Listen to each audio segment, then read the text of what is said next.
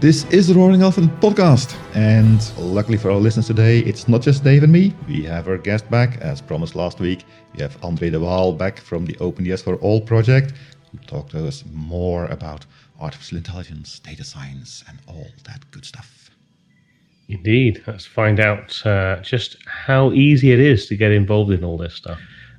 When you talk about sort of organizations looking at OpenDS for All, who do you think are good potential clients or consumers? I'm not quite sure what the terminology is you use, but like who do you think, apart from obviously if you're a large scale educational organization looking to launch a data science program, this is clearly in the wheelhouse. But are there other sort of areas where you think that this content could be utilized in the wider space?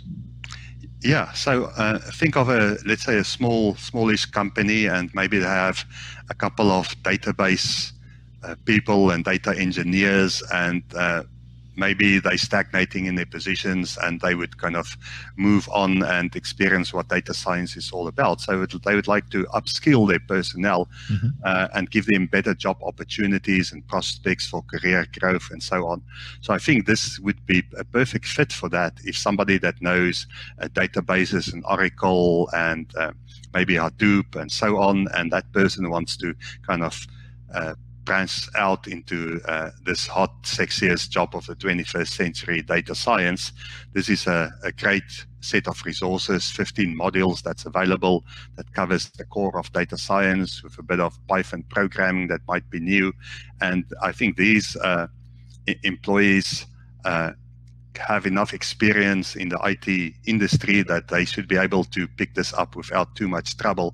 So there I see this as making a contribution, upskilling current personnel in organizations that wants to do something different or make a change in their careers.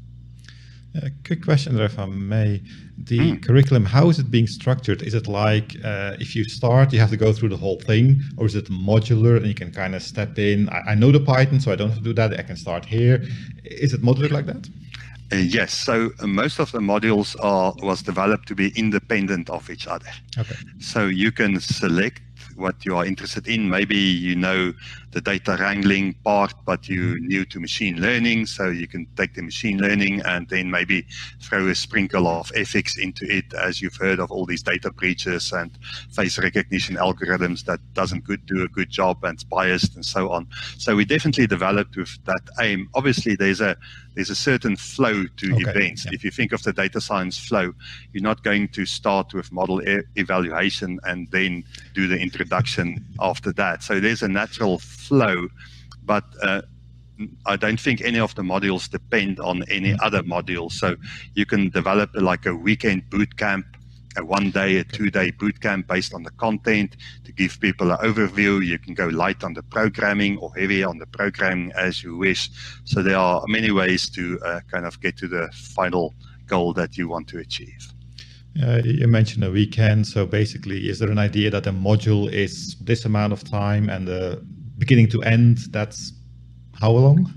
So the modules were developed to be conforming with the university practice of 50 minutes per lesson. So some of the modules are a little bit more difficult, of intermediate difficulty level, like the machine learning. You might need 2 or 3 50-minute periods to go through that, but each of the modules, there are 15 modules, at least a 50-minute time period to cover the content, some of them more, and then also the practical side, maybe an hour or 2 for each of these Jupyter notebooks. So if you add that all together, you easily get to 30, 40 hours of very good content. And then if you add some content by yourself, maybe introduction to Python, maybe introduction to statistics or inferential statistics, or review something like that, then you could really easily fill up a whole semester with the content. Yeah, for a company, they could do 1 day a week and have like 5-6 weeks, and that's plannable. That's not something like it's going to take forever. No, it's something you can actually make very actionable. Nice. Yeah, and there's a core. We said there's a kind of, it covers the core of data science, but inside that you can still select a smaller subset, maybe an overview, data wrangling, unsupervised, supervised machine learning, and maybe ethics or something could be a nice short kind of express course in data science to give people a flavor of what data science is all about.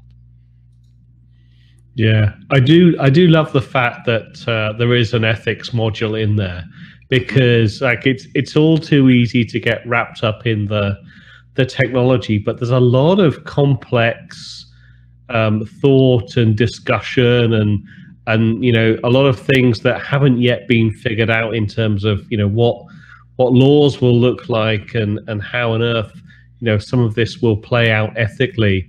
And it's I think this is a really important piece. It's all very well grokking the bits and bytes of data science, but there's a lot more to it than that.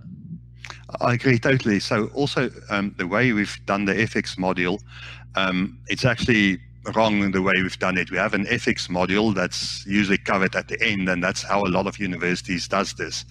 But ethics should be an integral part of all the steps, everything you do in data science.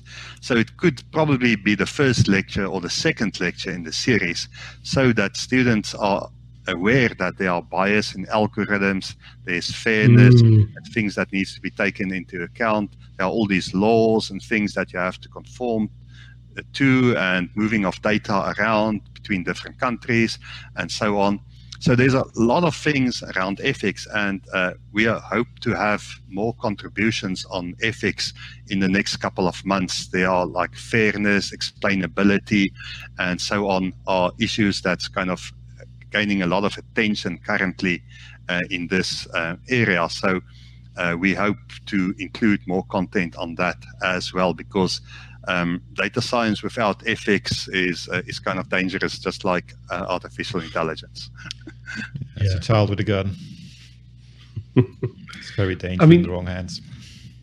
You sort of touched on data science / artificial intelligence. Like a lot of people seem to confuse the topics and would be maybe surprised not to see an artificial intelligence sort of module in the current framework. What's the sort of thoughts or plans around that?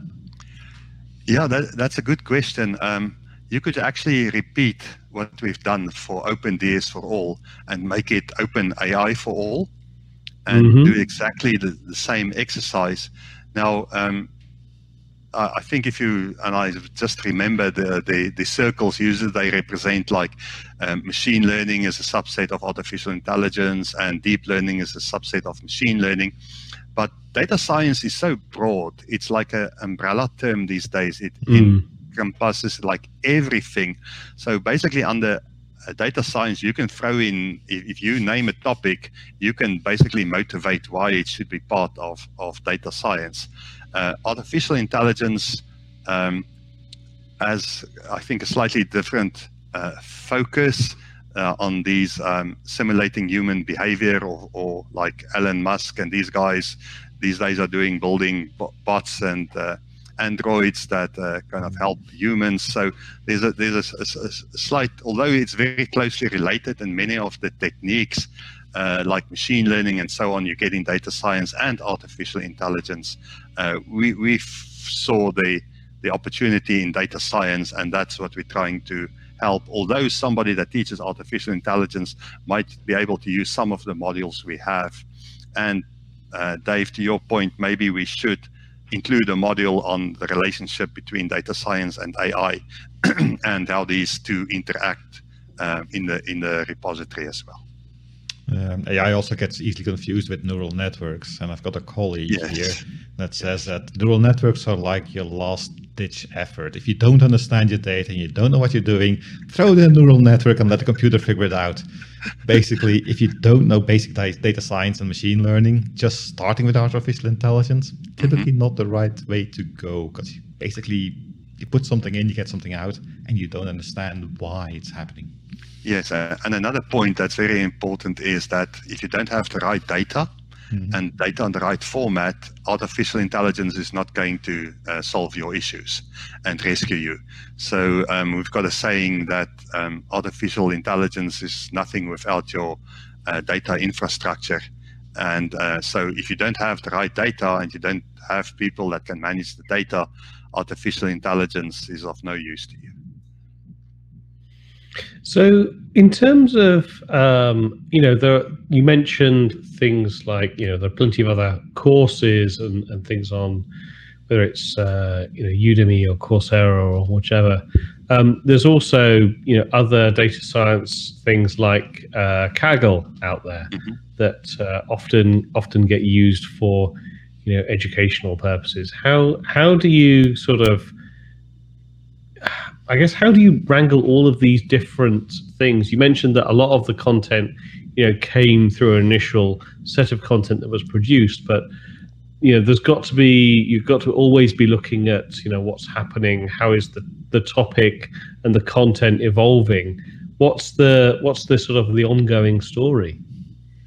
Yeah, so always looking what other universities and companies are doing. So for instance, you have University of Berkeley, and they have Data 8, which has been very well received. You have MIT, they have some material they make available in data science and artificial intelligence, and so on. So I think our niche is to really have this as an open education project where everybody can contribute, and then very specific aim. The goal of this project is to accelerate the development of data science programs at academic institutions. So we are very focused in what we're trying to do. We're always looking out at what other people are doing, and we are forming collaborations with other groups if possible. So for instance, in the northeast of the US, there's something called the Northeast Big Data Hub. I don't know if you've heard of that. And that's an organization, I think, at the University of Columbia. And they have something called the Northeast Student Data Corps. And they're trying to get data science into the underserved communities in the northeast of the US.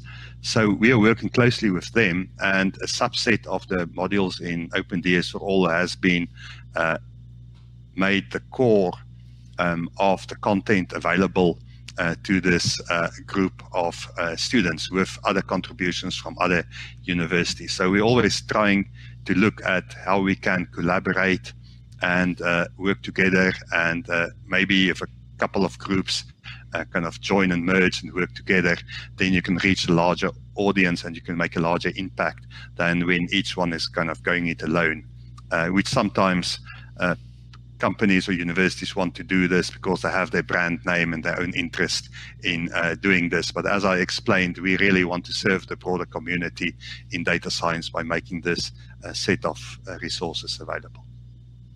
Yeah, I mean, the sort of focusing more on this, the fact that the space is always evolving, always moving. Do you envisage that you'll have just a continual rolling cycle or of sort of updates as they come, or do you expect that you'll have something falling closer to the academic cycle? So every new academic year there would be a new push for sort of a new release of the OpenDS for All content, which evolved the bits that had moved on and that sort of thing. Yeah, so that's interesting idea. At this stage, our model is to incorporate content as it's contributed or being developed, always keeping an eye out on the hot topics. Like FX at this stage is super, super hot. Everybody is interested in that, so trying to get and solicit contributions in that. Obviously, machine learning is developing fast as well with all the different machine learning paradigms and algorithms. So trying to kind of see what's happening in industry and academia and direct our attention to that groups or that in that direction. We haven't really thought of syncing up with the academic year at universities. Obviously, in different parts of the world, the academic year also starts at different times of the year.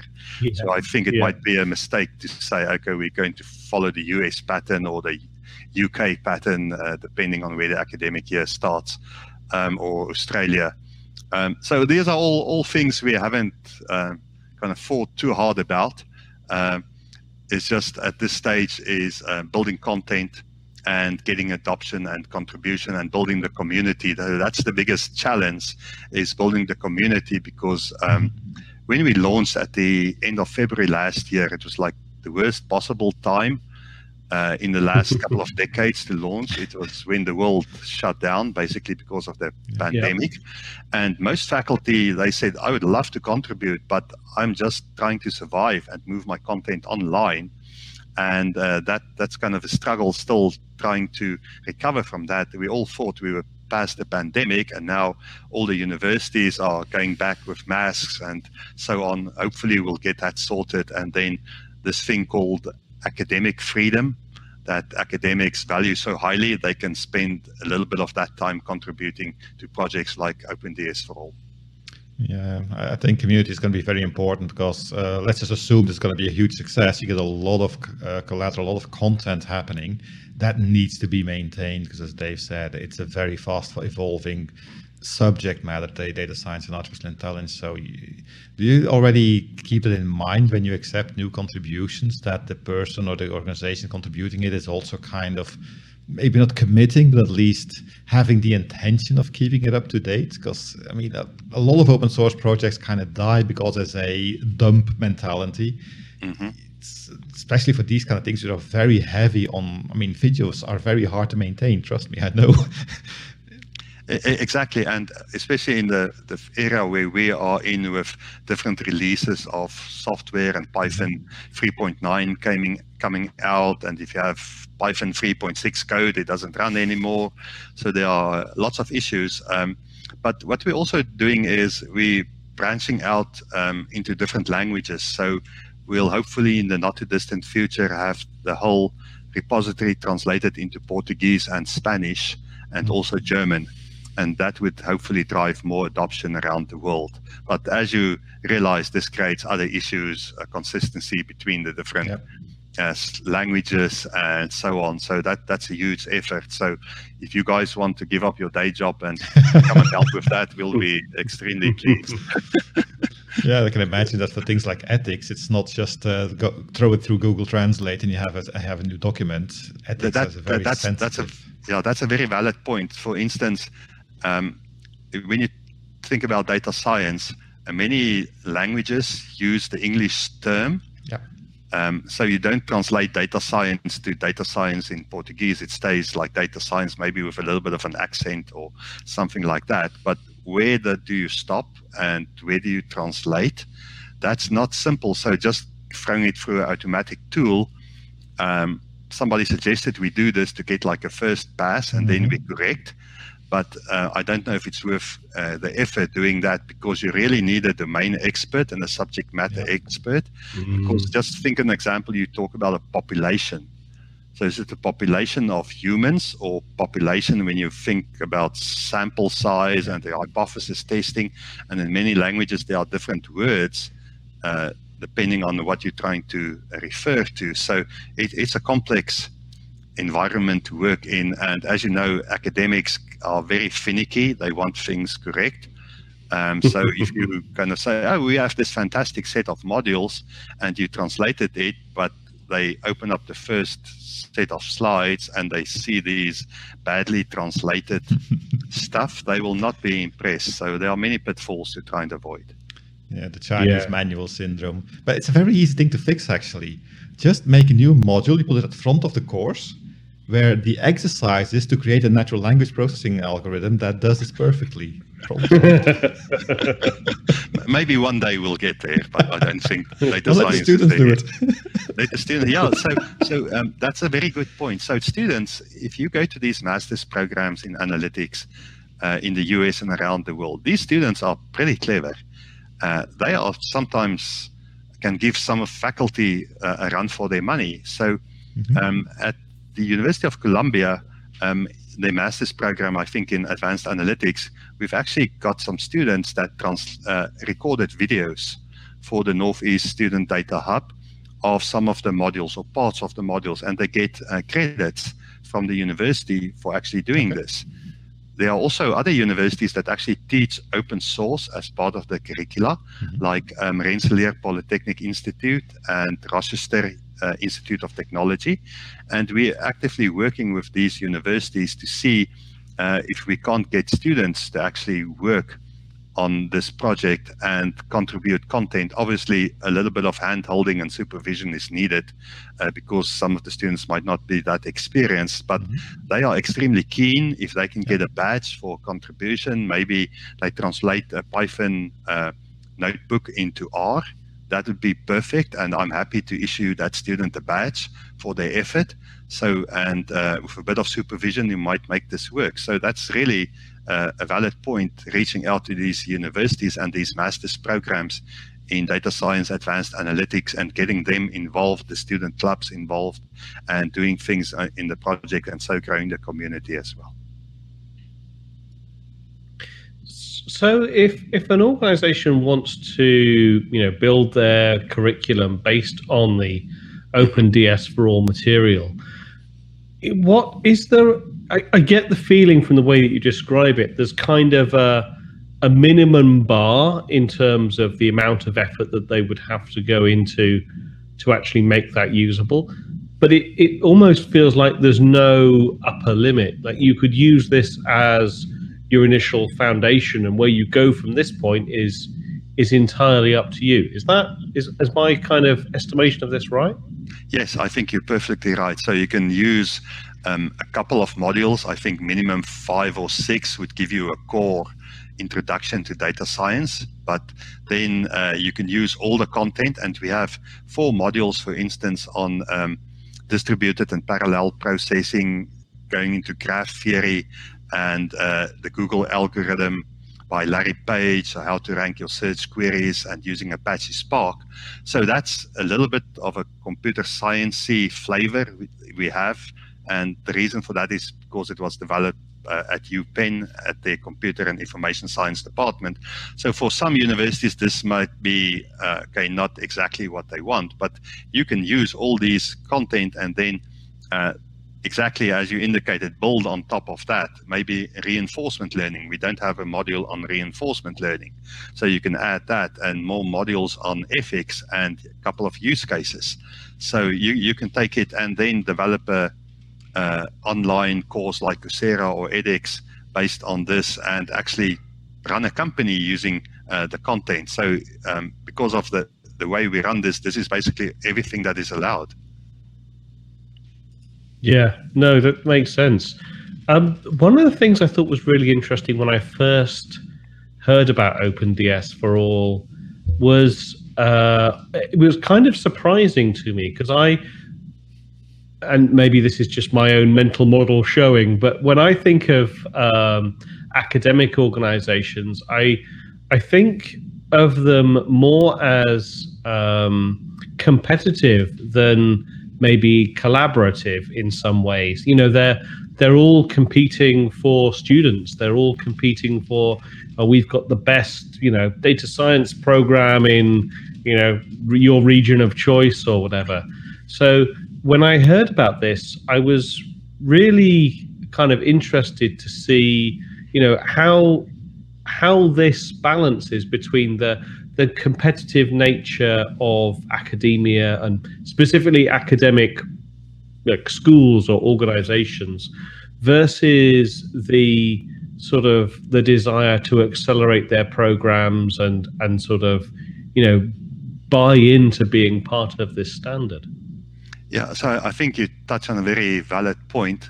Many universities are very protective of their content. They say this content kind of makes us unique and makes students come to our classes and for our specific programs. And there is obviously a lot of competition out there for a limited number of students that wants to go into these data science programs.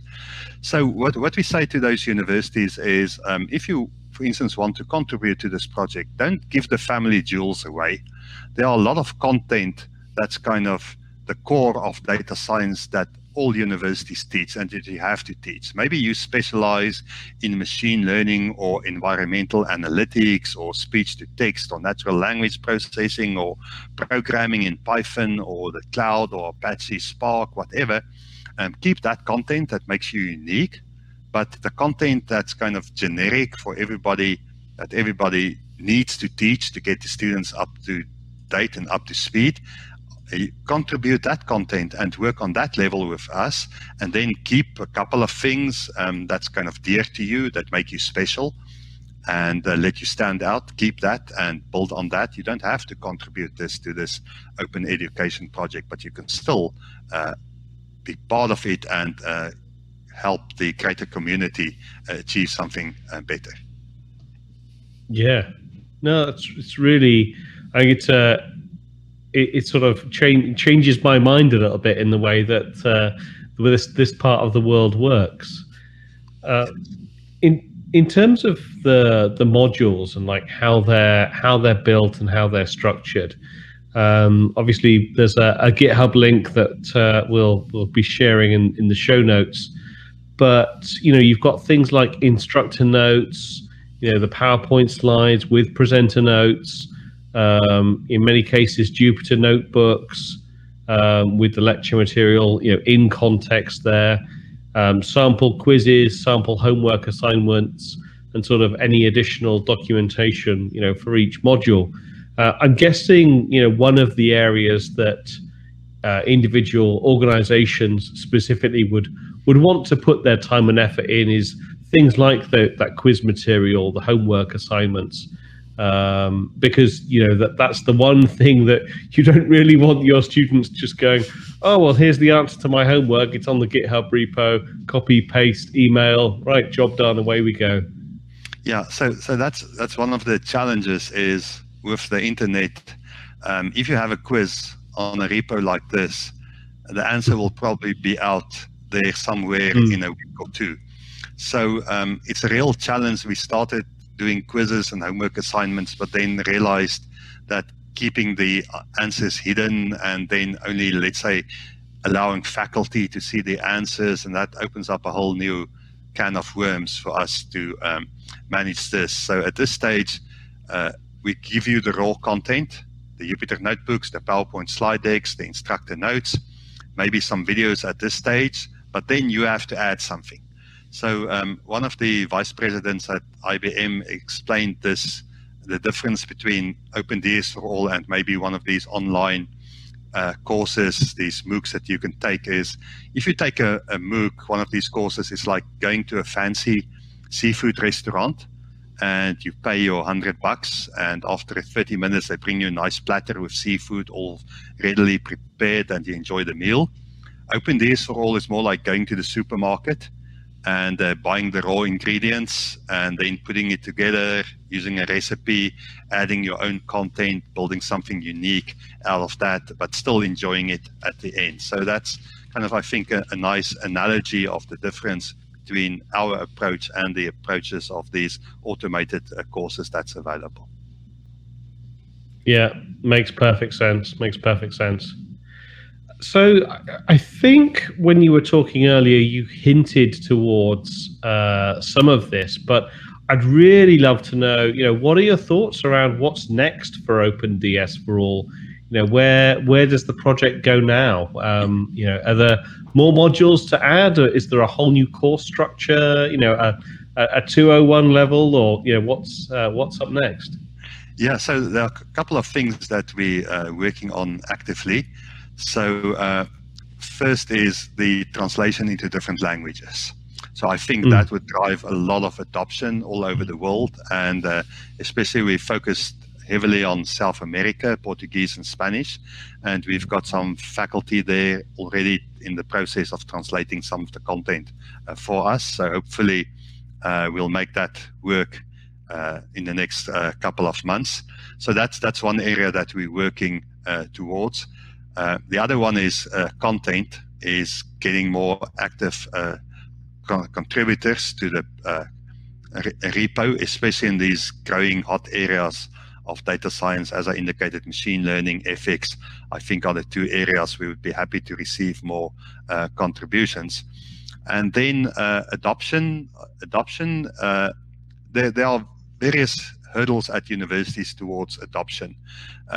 One of the hurdles is that if you know how a university works, there's a long planning process and accreditation process and so on, and it sometimes takes months or years for to change a course and put a new program in place.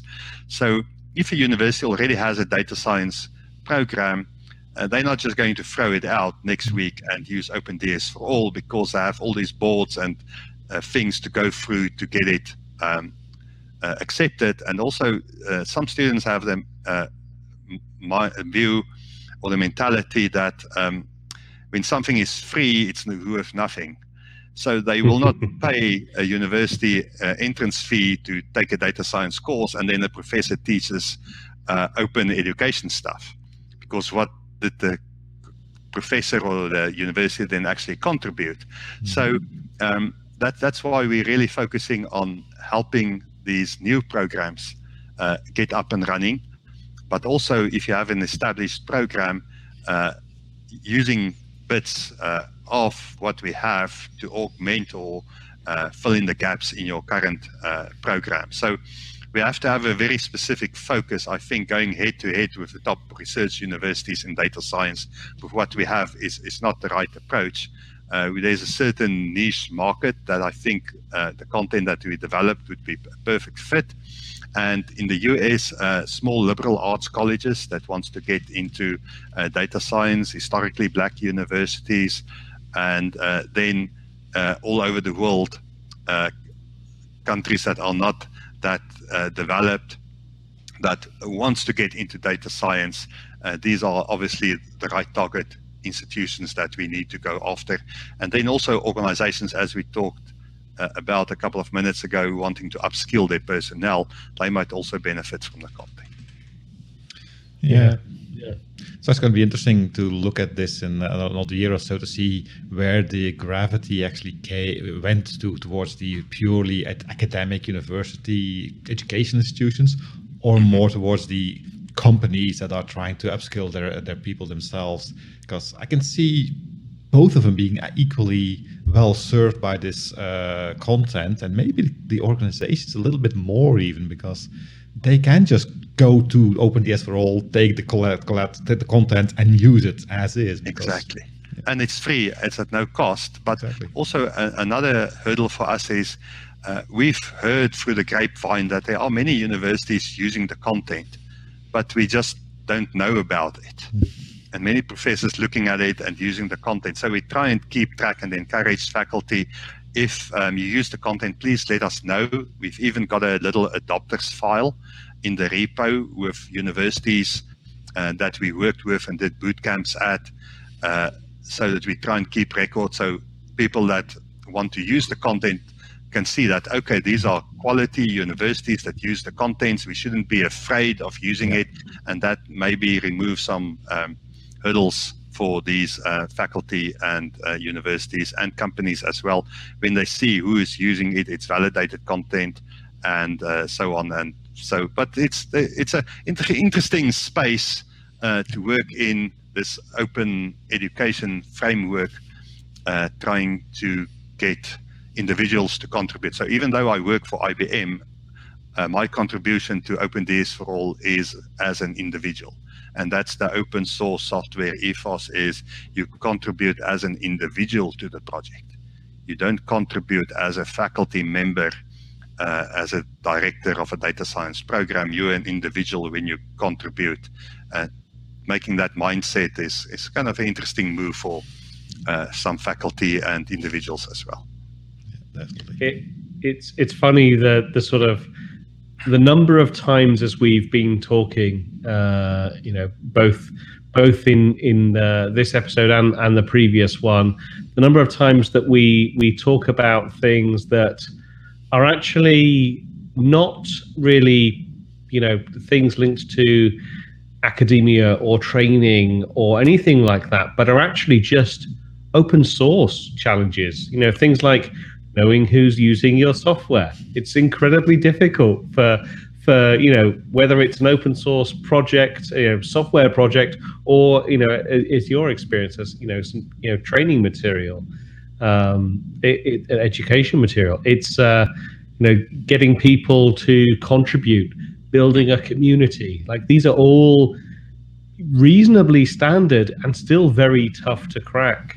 Open source challenges the world over. So it's in the one way, I would say the fact that you are having these conversations and thinking about these is a really good thing, because it means that you're following, for better or for worse, things like the frequency of updates. How do you keep the material current and up to date, and all these kind of things.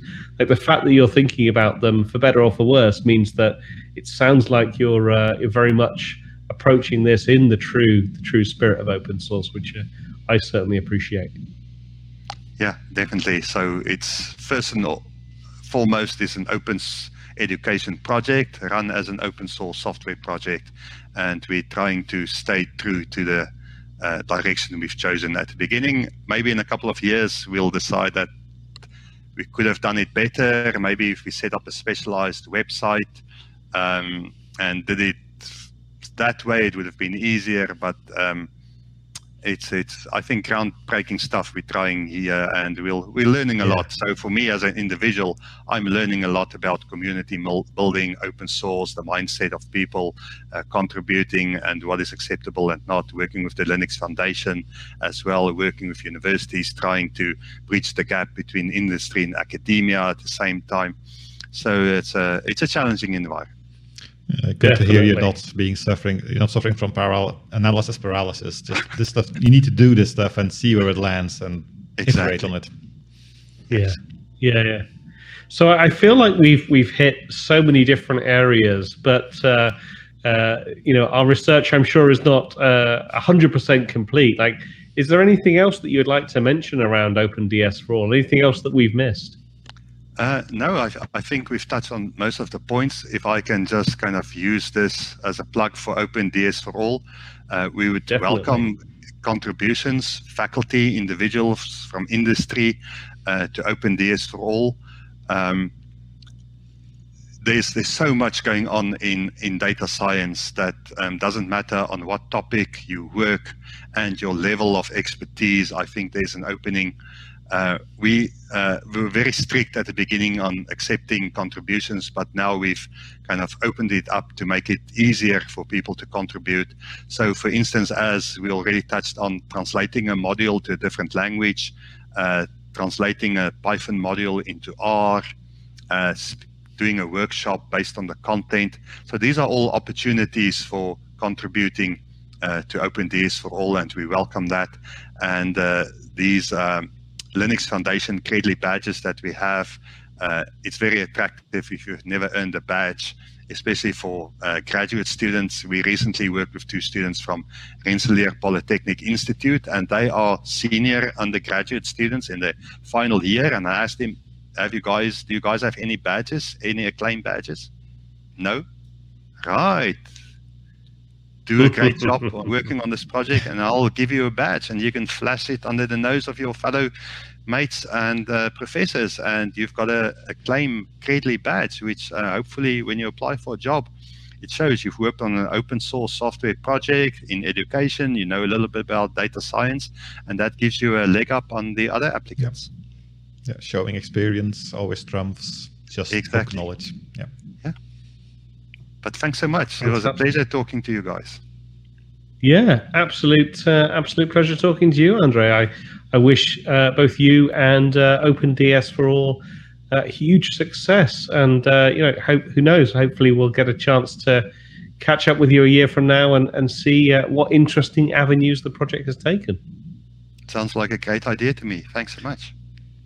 All right, have you back. Well, thank you once again, Andre. Thanks so much for your time, and look forward to speaking again soon.